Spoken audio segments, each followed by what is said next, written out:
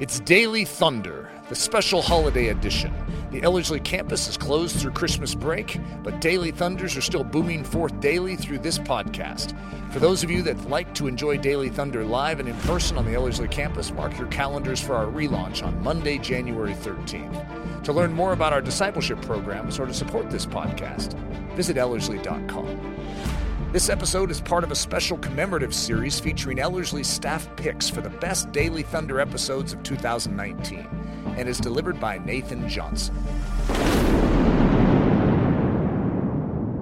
Well, on Tuesday mornings, we're going to be looking at the book of Ephesians.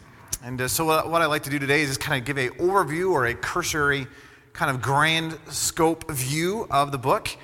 And I think that'll lay a foundation of context as we get into and actually talk about the book itself. So my plan starting next week is we're actually going to dive in and look at the introductory statement that Paul makes in chapter 1. But again, for today, I kind of want to lay a foundation of this idea of if you could grab a hold of the context of Ephesians, if you understand why it's being written, who is being written to, it kind of gives us a better understanding for the book as a whole. So that being said, in my mind, Ephesians is basically a book all about position. Paul is very aggressive on this language, which we're going to talk about in just a few moments. But I'm calling it the epistle of position. Now, it's important to note that Ephesians itself is in a small collection of Paul's epistles. So obviously Paul, I think he wrote 13 books? I think it's 13 that we know of. Hebrews is still questionable of who wrote Hebrews. But of the books that Paul wrote, 4 of them primarily are what we typically call the prison epistles. Now, the prison epistles would be Ephesians, Philippians, Colossians, and Philemon. And so these are the books that Paul wrote while in prison in Rome. And so they're kind of a small group. This is right before he dies. We'll talk about that in just a second here. But it's a small group of writings that he's writing from prison, exhorting these churches that had started under his watch. So what I want to do is I want to walk through part of the book of Acts and part of Paul's story and talk about how this book, Ephesians, even came to be, which is actually rather fun and interesting. So let's just run through this. In 49 to 52 AD, Paul sets on his second missionary journey. So he's leaving, the church commissions him, says, hey, go out, proclaim the news, and he begins to go around the ancient world describing and talking about the grandeur of the gospel in Jesus Christ. So as Paul is going on this second missionary journey, Paul ends up traveling through Ephesus on his way back to Jerusalem. So as he's returning from his second missionary journey, he's trying to get to Jerusalem. He's in Ephesus, just kind of as a stopover, if you will. Now, Acts 18, verses 19 through 22 says this, that Paul arrived at Ephesus and left them there, but he himself went into the synagogue and lectured the Jews.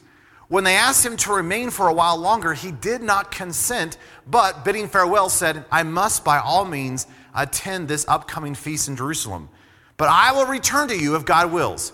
And he set sail from Ephesus. When he had landed at Caesarea, he went up and greeted the church and then went down to Antioch. So you hear this kind of desire of Paul, that here's Paul, he has to get to Jerusalem for the feast time, but he says, hey, if there's a possibility, I'll come back, I'll swing back through at some point, and I'll spend some time in Ephesus. Now, it's interesting that as he's ending his second missionary journey, and here he is in Jerusalem and Antioch area, it seems to be, at least according to the book of Acts, it's like this thought hits Paul, and it's like, you know what? I could totally change my strategy for how I do missions work. And it's interesting because as he begins his third missionary journey, he takes a completely different approach than he did on his first 2 missionary journeys. So look at this. Right after this point, so here's Paul, he visits Ephesus, goes to Jerusalem and Antioch. Right at this point, this guy by the name of Apollos shows up in Ephesus and begins to preach. Now, we know that Apollos has understanding, but it's not a full understanding. And we know that because Aquila and Priscilla kind of deepen him. So listen to this from Acts 18, verses 24 through 26. It says, meanwhile, a Jew named Apollos, born in Alexandria, so this would be Africa, Egypt area, who was an eloquent man and powerful in the scriptures, came to Ephesus. This man was instructed in the way of the Lord, knowing only the baptism of John. But being fervent in spirit, he accurately spoke and taught the things concerning the Lord. And he began to speak boldly in the synagogue. Now, when Aquila and Priscilla heard him, they took him and explained the way of God more accurately. So what you're beginning to get is this seed or this idea that here is this church in Ephesus, and here's Paul. He visits and says, wow, this is a great location. This is great. I'll try to visit you. Apollos comes in, begins to proclaim things, which then Aquila and Priscilla kind of sharpen, if you will, and say, hey, this is all about Jesus.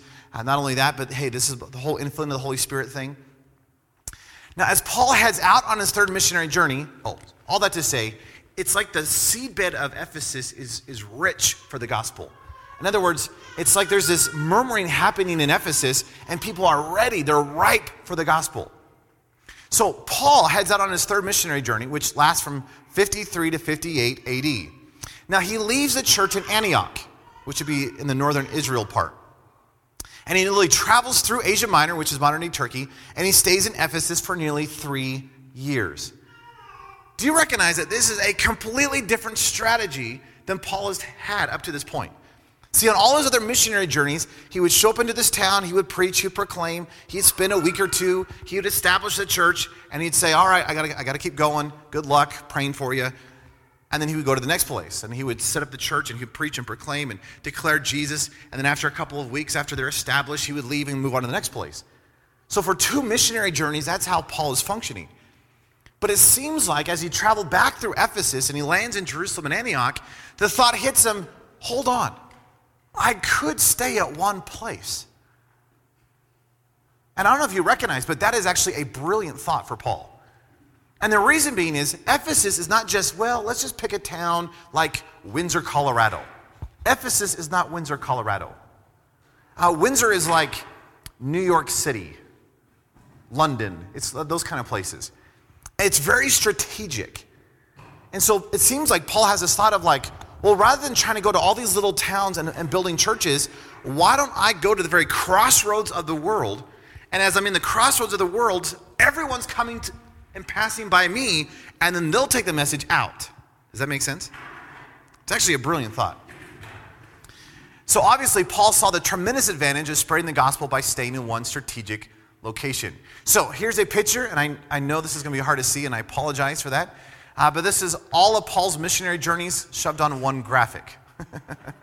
But what we're looking at is this green one. So here's Antioch up here.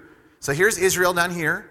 Up north, here's Antioch. Paul leaves Antioch, travels through the interior of Turkey, Asia Minor, lands in this place called Ephesus. It's right here on the eastern shore of the Mediterranean Sea in Asia Minor or modern-day Turkey. Now, here's the question. Why Ephesus?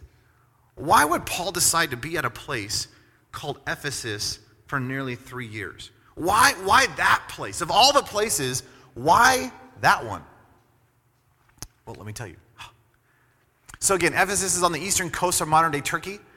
Its population during the time of Paul was an astounding 250,000 people. This was one of the largest cities in the Roman world. So outside of Rome, Ephesus is one of the biggest cities in the Roman world. Isn't that fascinating? Not only that, it was called a city made of marble. It just glistened with the marble. It was supposed to be a spectacular, beautiful, beautiful city. It was the major deep water port in Asia Minor, and thus a major city of commerce and trade in the Roman world, making it a very wealthy and influential city. So as you recognize this trade is happening, we have to get to these ports to be able to do our trade inland. And so you pick some key strategic ports. For example, in Israel, Caesarea is the deep water port. Herod the Great built up the port, made it a great port. It was a very famous port in the Roman world. Ephesus will be another one of those. It was a major deep water port. It was literally the inroads to all of Asia, to Turkey and Asia and all that kind of stuff. This was the port you would go to. So if you imagine, here's this massive city, one of the biggest cities in the Roman world. It had the deepest water port of that region, which means all of the major commerce and trade was going through one city called Ephesus. And so if you think about this logically, here I am, I sell pottery, right? Or blankets. I'll sell blankets. And I bring my blankets to Ephesus, and I'm going to sell them inland. So as the owner, I am going with my merchandise. And so here I am, I land in Ephesus, and then as they're unloading, I probably go to the theater, and I spend some time in Ephesus, and I relax because, whoa, that boat ride was just exhausting. I mean, could you imagine? We think our plane rides are long, when we're traveling across the country. But, could you imagine several days or weeks or months on a boat, and you're finally done, and you're just you're wobbly, because of the wave thing, and what is that called? Seasick, yeah, that thing. Obviously, I'm on a boat a lot, so. Right, and so I spend a few days, and I go to the Roman bathhouses, and I relax, and I just enjoy the culture, and I go to all the best restaurants, and I attend the theater and all this kind of stuff. And now it's like, I have to now take my product inland, and now I begin this cross-country journey on foot. So Ephesus was like this major hub where everything was passing in and out of.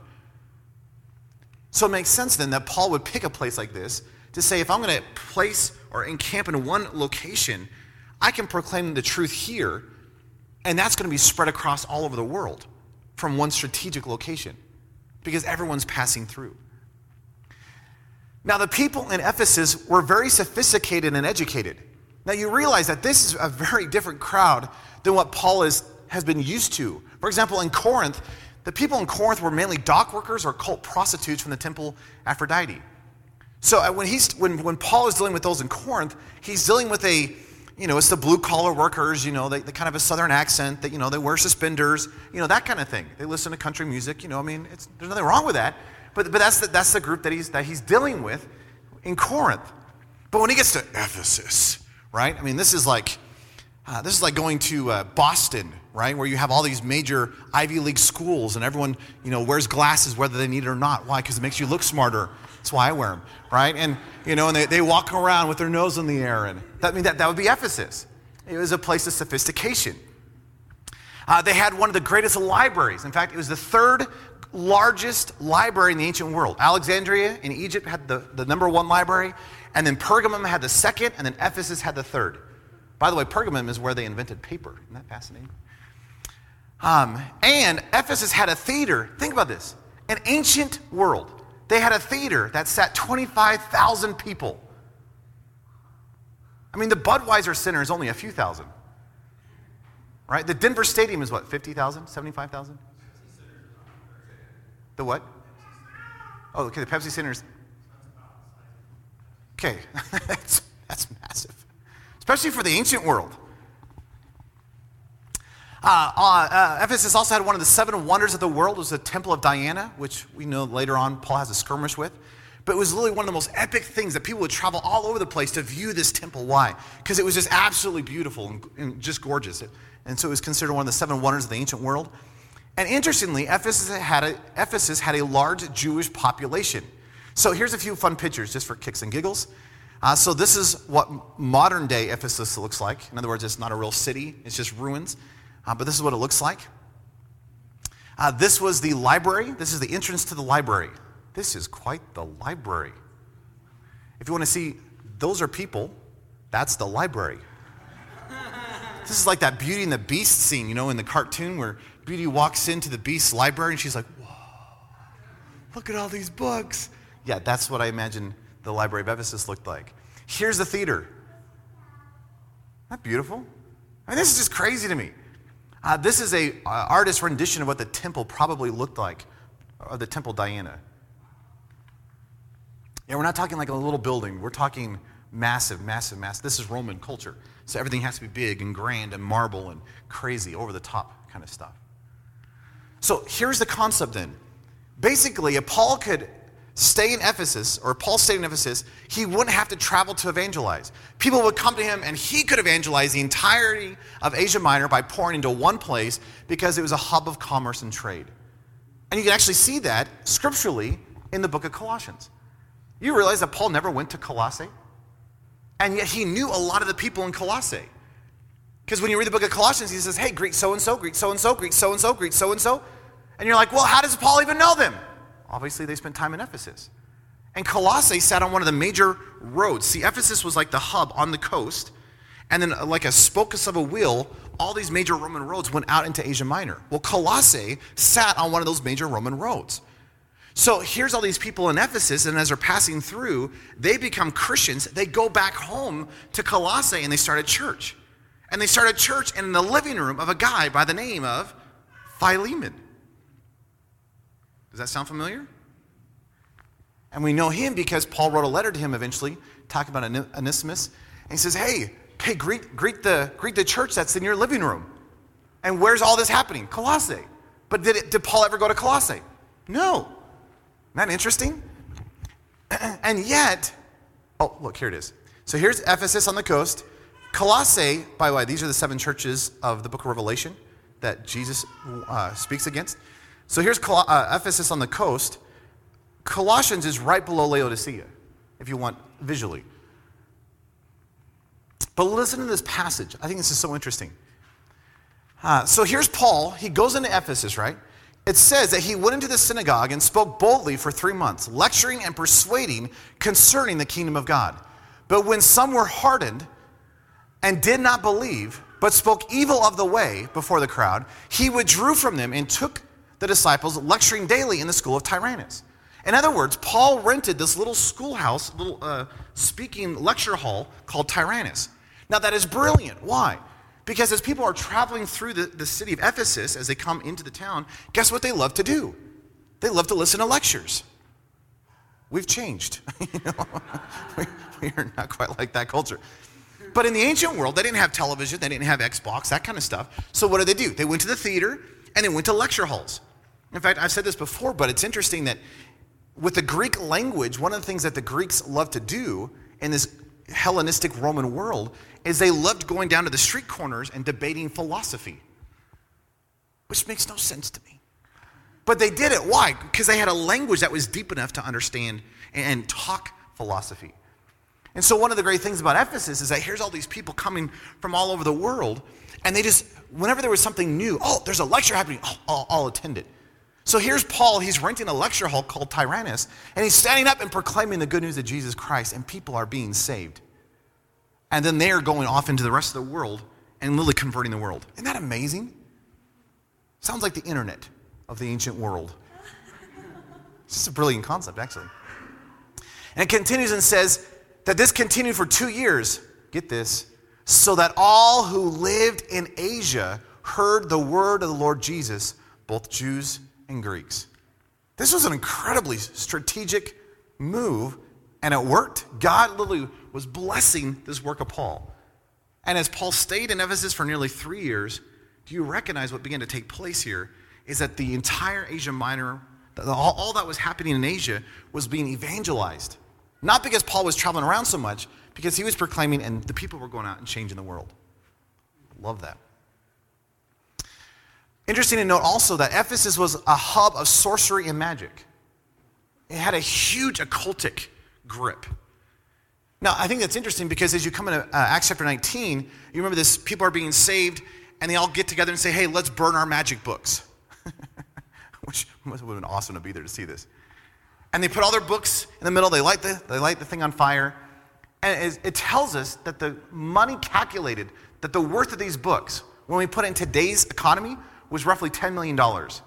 They burned $10 million worth of magic books. Harry Potter went up in flames. This is awesome. Should do it again. Now, that's important to note because Paul, think about this. If you read Ephesians, Paul alludes to this idea of the cultic's grip or the spiritual, the demonic grip on the city. And he talks about this idea of the principalities, the powers, the mights, and the dominions of this world, that they are all under the feet of Jesus. That even though the occultic grip on Ephesus may be strong, Jesus is over that. That does not have power over Jesus. And in a Roman Hellenistic mindset, do you realize that is what was controlling the minds and the hearts of people? And Paul stands up and says, that's nothing on Jesus. Which is beautiful. That here is Jesus sitting in the heavenly realms, and he has all power, all control, and all dominion, and everything comes beneath the feet of Jesus. And then Paul goes on and says, and you were seated in him, which means all things then come beneath your feet. So it doesn't matter the grip that the demonic has upon this place, that you are over this, that it does not have to sway you. Why? Because you are in Christ. That is awesome. At the end of Acts 19, a riot takes place in Ephesus. Here's Paul, and he's been proclaiming now for nearly 3 years, and the silversmith called Demetrius stands up and says, hey, we have a problem. And he gets all the silversmiths together, and you realize that silversmiths were the guys who were making these little miniature idols of Diana, and they were trying to sell them because, hey, you're going in, you're visiting the temple because that's obviously one of the 7 wonders of the world. And of course, as you leave, you want to buy your little, your little gift basket. It has a little idol in it, as a little memento, as a souvenir to say, "Ooh, I went to the temple Diana," right? And then you go home and pray to it and all that kind of stuff. Well, they were losing business. Why? Because Paul's proclaiming the truth. And they begin to recognize that, hey, our economy is going downhill. And so they start this stir. And for hours on end, this whole group of people in the courtyard gathered together and said, "Great is the temple of Diana. Great is the temple." Could you imagine singing that for 2 or 3 hours? Eventually the Roman guys come in, they squash this thing, they're trying to figure out what happens, and Paul eventually has to leave. But listen to what Demetrius says about Paul's work. This is interesting. This is the enemy of Paul talking about Paul, what he did in Ephesus. He says, this is Demetrius speaking, "And you see and hear, not only at Ephesus, but almost throughout all of Asia, that this Paul has persuaded and turned away many people, saying that these things made by hands are not God's." What an incredible statement. That Paul's enemies are like, we are losing money. And it's like what he's proclaiming has been told all across Asia. And here we are. What we are doing, what we are selling, what we are pushing, Paul says are not really God's. We're in trouble. And the world has been turned upside down. I love that. So in Acts chapter 20, verse 1, it says, "After this uproar ceased, Paul summoned the disciples and embraced them and departed from Macedonia." And he concludes his 3rd missionary journey. But he had spent roughly 3 years in Ephesus. Now, as he concludes his 3rd missionary journey, he visited places like Troas, Philippi, Thessalonica, Berea, Corinth.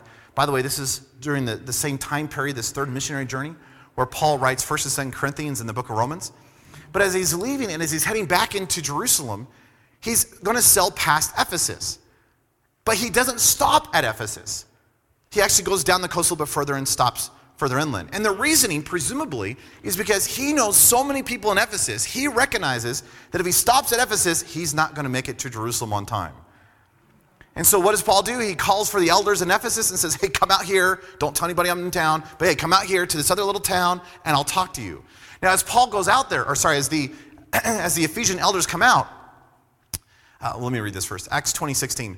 "Paul had decided to sail by Ephesus to avoid spending time in Asia, for he was hurrying so he could be in Jerusalem, if possible, on the day of Pentecost." So obviously he's trying to get to Jerusalem. He doesn't want to spend a lot of time in, and obviously he doesn't want to get bogged down by spending time in Ephesus because he knows everybody. And you know how it is, alumni conferences and that kind of stuff. It's so hard to leave. Why? Because you got to say goodbye to 30,000 people, right? And so Paul's in the same kind of a situation. And so he goes down the road. But listen to what Paul says when he talks to the elders in Ephesus. He says, "When they came to him, Paul said to them," this is Acts 20, verses 18 through 38, "You know how I always lived among you from the first day that I came to Asia, serving the Lord with all humility and with many tears and trials." What an interesting summary of Paul's time in Ephesus. That, hey, those 3 years that I spent with you, hey, you've been watching my life. Yeah, I served you with humility, with many tears, and with trials, which befell me through the plots of the Jews. He says, "I did not keep from declaring what was beneficial to you, and teaching you publicly and from house to house, testifying to both Jews and Greeks of repentance toward God and of faith in our Lord Jesus Christ. Now, compelled by the Spirit, I'm going to Jerusalem, not knowing what shall befall me there, except that the Holy Spirit testifies to me in every city that imprisonment and afflictions await me. But none of these things deter me." Isn't it interesting that as he leaves Ephesus, he's going to these different cities, it's like the Spirit of God is pressing upon Paul, saying, the time's coming to an end. That, hey, what is awaiting for you is imprisonment and difficulty and hardship. By the way, do you know what happens when he gets to Jerusalem? Difficulty, hardship, imprisonment. And yet, look at his attitude through this. He says, "But none of these things deter me, nor do I count my life of value to myself, so that I may joyfully finish my course in the ministry which I have received from the Lord Jesus Christ, to testify to the gospel of the grace of God. Now I know that all you, among whom I went proclaiming the kingdom of God, will see my face no more. For I did not keep from declaring to you the whole counsel of God. Therefore watch, remembering that for 3 years, night and day, I did not cease to warn everyone with tears. Now, brothers, I commend you to God and to the word of his grace, which is able to build you up and give you an inheritance among all who are sanctified. I have not coveted anyone's silver or gold or clothing. Yes, you yourselves know that these hands have provided for my necessities and for those who were with me. And all these things I have shown you how, working like this, you must help the weak, remembering the words of the Lord Jesus, how he said, it is more blessed to give than receive. And having said these things, he knelt down with all of them and prayed. And they all wept much and embraced Paul's neck and kissed him, grieving most over the words he spoke, that they were not to see his face no more. Then they escorted him to the ship. Isn't that an interesting summary of your ministry time in one location? Paul just says, I poured my life out for you. Man, I was pleading. I was just full of tears. I was full of hardship. But hey, I was humble. And you know I never took from you. Hey, I always worked with my own hands. I just love that. So Paul heads over to Jerusalem, and we know that when he's in Jerusalem, he gets arrested. He's actually falsely accused. They think he's some little terrorist from Egypt, and eventually he clears this all up. But in the midst of this whole arrest thing, he comes under Roman protection. Now his court is taken over to Caesarea, which is kind of where the governor's palace would have been. This was the major seaport in Israel, and his case was to be examined by the governor. Now, think about this. The governor has to work not only with Paul in his case, but has to actually deal with the religious leaders who are accusing Paul. And so you know the story. The religious leaders come out and they accuse Paul and they, hey, the evidence isn't good and we're not sure what to do. And of course, as a governor, you're in Israel. So you want to appease the religious leaders. But Paul is a Roman. So you have to protect him. And so they just kind of keep putting off the case, and they keep putting off the case, and then that governor goes away, and a new governor shows up, and he's like, I don't know what to do with this. So they put off the case, and eventually Paul just goes, you know what? Just send me to Rome. Hey, just let me take my case before Caesar. So, think about this. This is brilliant. Jesus told Paul, hey, you need to go to Rome. And Paul says, okay, I need to go to Rome. I'll appeal. Hey, send me to Caesar. And Rome pays his way to Rome. I just think that's brilliant. So the case is put off and delayed. Paul appeals legally as a Roman citizen to Caesar, so the Romans put him on a ship and sends him off to Rome.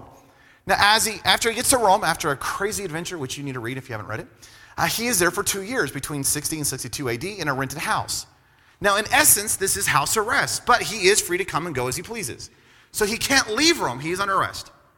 But he's in his own rented house. People can come and visit him. He can go and visit people. It's a great ministry opportunity, isn't it? I love it. And he's able to proclaim Christ to everyone there. Now, while he's there, he writes the prison epistles, Ephesians, Philippians, Colossians, Philemon, and he writes his pastoral letters there, 1st and 2nd Timothy and Titus. And this is what it says at the very end of the book of Acts. Paul remained 2 whole years in his own rented house. He welcomed all who came to him, boldly and freely preaching the kingdom of God and teaching those things which concern the Lord Jesus Christ. And then we know that Paul is killed. What is an epistle? So here's Paul in Rome. He writes the epistle to those in Ephesus. An epistle is a formal correspondence that is meant to be read out loud to an audience. Isn't that interesting? It's like a modern day email, except it makes sense. Right? In other words, there's thought in it. It's very purposeful. It's a formal correspondence, and it's not just a quick, little card that says, hey, I hope you're doing really well. Happy birthday. It's not a Hallmark card you get down at the grocery store. Right? This is a purposeful correspondence. It's a letter, but it's intended to be taken and read corporately to the body. And it's also presumed that once you have it, you're going to pass it around and share it with other churches. So, really quick, as we're just kind of concluding this morning and just kind of laying the groundwork for the book of Ephesians. As we talked about, Paul's the author. He's writing it from prison in Rome. It's likely written between 60 and 62 AD while he's there. Now, interestingly, the audience, though we know it's to the church in Ephesus, there's a lot of debate. If you read the scholars, the big fat books on the book of Ephesus or on the book of Ephesians, it's interesting. A lot of scholars are arguing, well, the brilliant minds, quote unquote, argue everything. Every book of the Bible has been argued whether or not that author really is the author. which is stupid. It's like, this is John writing the book of John. Did John really write the book? I mean, the arguments are very illogical at some level. But there's a lot of people who argue, even who wrote the book of Ephesians, but it's Paul. Everyone okay so far? Okay, just want to clear that up. But the audience thing is interesting. Ephesians is interesting for the fact that it doesn't have personal correspondence in it. In a lot of Paul's letters, he says, hey, tell so-and-so hello. Hey, tell so-and-so hello. Hey, you know that group? Yeah, tell them hi for me too. You would think that if Paul spent 3 years in this city, that he could have had a lot of personal correspondence. And yet there's no personal correspondence in the book. Colossae, the book of Colossians, has a bunch of correspondence, and yet he never went there. So there are some scholars who suggest, well, maybe the book of Ephesians isn't specifically to the church of Ephesus. Maybe it's to just the church of Asia Minor. And obviously, Ephesus being the biggest city of this place, that's what it became known as, is the book to Ephesians. Maybe, maybe not, I don't know. You can argue however you want to. Personally, I actually think it was written to the Ephesians, to those in Ephesus. And I say all that not to confuse you. I say all that just to make you aware that if you read certain scholar books, that they're going to argue and push back on some of this kind of stuff. I think it's written to the church in Ephesus primarily because of the language Paul uses. When you look at the culture and you look at the city specifically, there are certain things that Paul speaks of that make sense far more clearly if it's in Ephesus. For example, the principalities, powers, mights, and dominions. He talks about this idea of buying up the time or making use of your time. And he's using language that makes sense in a huge, massive city, which we'll eventually get to in a few years from now whenever we're in chapter 4. God willing. Regardless, we know that this is to the church in Asia Minor, probably the church in Ephesus, but it's passed around, no doubt, to all those in Asia Minor. So likely it's a group of Jews, but primarily a mix of Jews and Gentiles. That's what I'm trying to get to. Also interesting to note that Ephesians is one of the few letters that Paul writes that is not a correction letter. Paul loves writing correction letters. You read Corinthians, it's like, whack, don't do that. Galatians, whack, don't you do that either, right? Ephesians, there's none of that. There is no correction in Ephesians. It's all just the grandeur of the gospel. It's like Paul sitting back saying, I just want to talk about just the richness of Jesus and all that there is in the kingdom. I'm just going to write a letter to those in Ephesians, or in Ephesus. And he just writes, and it's just the bubbling forth of Paul's heart. So it's not a correction of saying, don't do this, don't do this. He's saying, oh, let me describe the realities of the kingdom of God to you. And he's just speaking from his heart, which is just beautiful. Now, the whole book is focused on your position in Jesus Christ and the resulting practical daily living that flows out of that position. And in other words, Paul wants you to know who you are as a Christian, and then flowing out of that, how you live as a Christian. And again, over and over, he talks about your position. This is an epistle of position. 30 times in the first 3 chapters, Paul uses the language of in Christ, in him, in whom. Saying, hey, your position is in Christ, in him, in whom. In Christ, in him, in whom. 30 times. In Christ, in him, in whom. As if Paul's saying, are you getting it yet? No, okay. In Christ, in him, in whom. In Christ, in him, in whom. I mean, he's hitting you over the head with a 2x4. Saying, hey, you got to get a hold of this. This is your position. And if you want a simple summary passage, I think Ephesians 4, 1-2 is a great one. Listen to this. I think it summarizes the book well.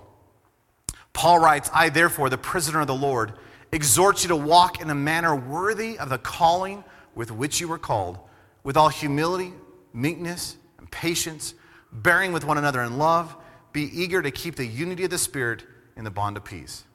In other words, you are in Christ, and your life is to look like his. So here's my basic outline, and we're going to dive into this more in the coming weeks. But of the 6 chapters, and you realize the chapters we added in later, but we have it broken into 6 chapters, the book of Ephesians. The first 3 chapters is the theological section. This is all about your position. Paul is just being aggressive, saying, hey, you are to be seated in Jesus Christ. That you are never to get up from that position. But in chapters 4 through 6, he comes out of the theological section and gives you the practicality. In other words, how does that look like lived out on your streets? What does it mean to be in Christ at your job? What does it mean to be in Christ down at your school? What does it mean in Christ in your marriage or in your family? So, again, 6 chapters 1 through 3 is all about the theological position that you are in Jesus Christ. And chapters 4 through 6 is the practical outflow saying, wow, if you really are in Christ, that would affect every area of your life. The illustration I usually use is an electric wheelchair. Imagine yourself, you're seated in an electric wheelchair. Your position is in the wheelchair. You are never to get up from the wheelchair. Hey, stay seated in the wheelchair. Why? Because that's your position. But while you're seated in the wheelchair, you realize there's this cool toggle switch right there. You just zoom around, right? So while you are seated in Christ, there is a response that flows out of this. That there's a lifestyle that flows out of this. That there is movement and activity and action that just is propelling you forward. But you're seated. You're resting in Jesus. And yet while you're resting, your life is moving and active and functioning as a believer. So that's groundwork. And that was a lot, I'm sorry. But as we get into this book, that's going to help us at least give some framework and some context to this book. Now, next time, we're going to be looking at the prologue, which is chapter 1, verses 1 and 2. So, if you want to join us in an actual practical study every week, I encourage you to join us. I would encourage you to read the entire book of Ephesians this week, preferably every day. And it is an epistle, so maybe you should read it out loud. Because it is interesting, when you hear it, it's very different than when you just read it.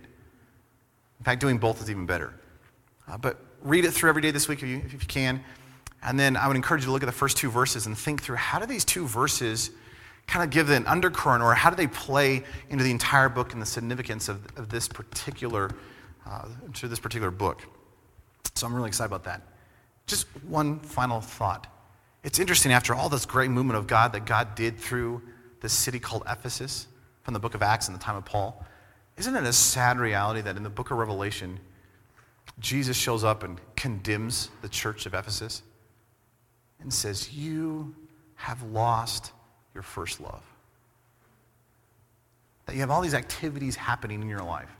You have all this great outward appearance of things going well. And yet the inside, you've lost it. That you've kept the outside stuff going, but the inside, it's become dead. So return. And it's interesting, I look at the church today, I see that.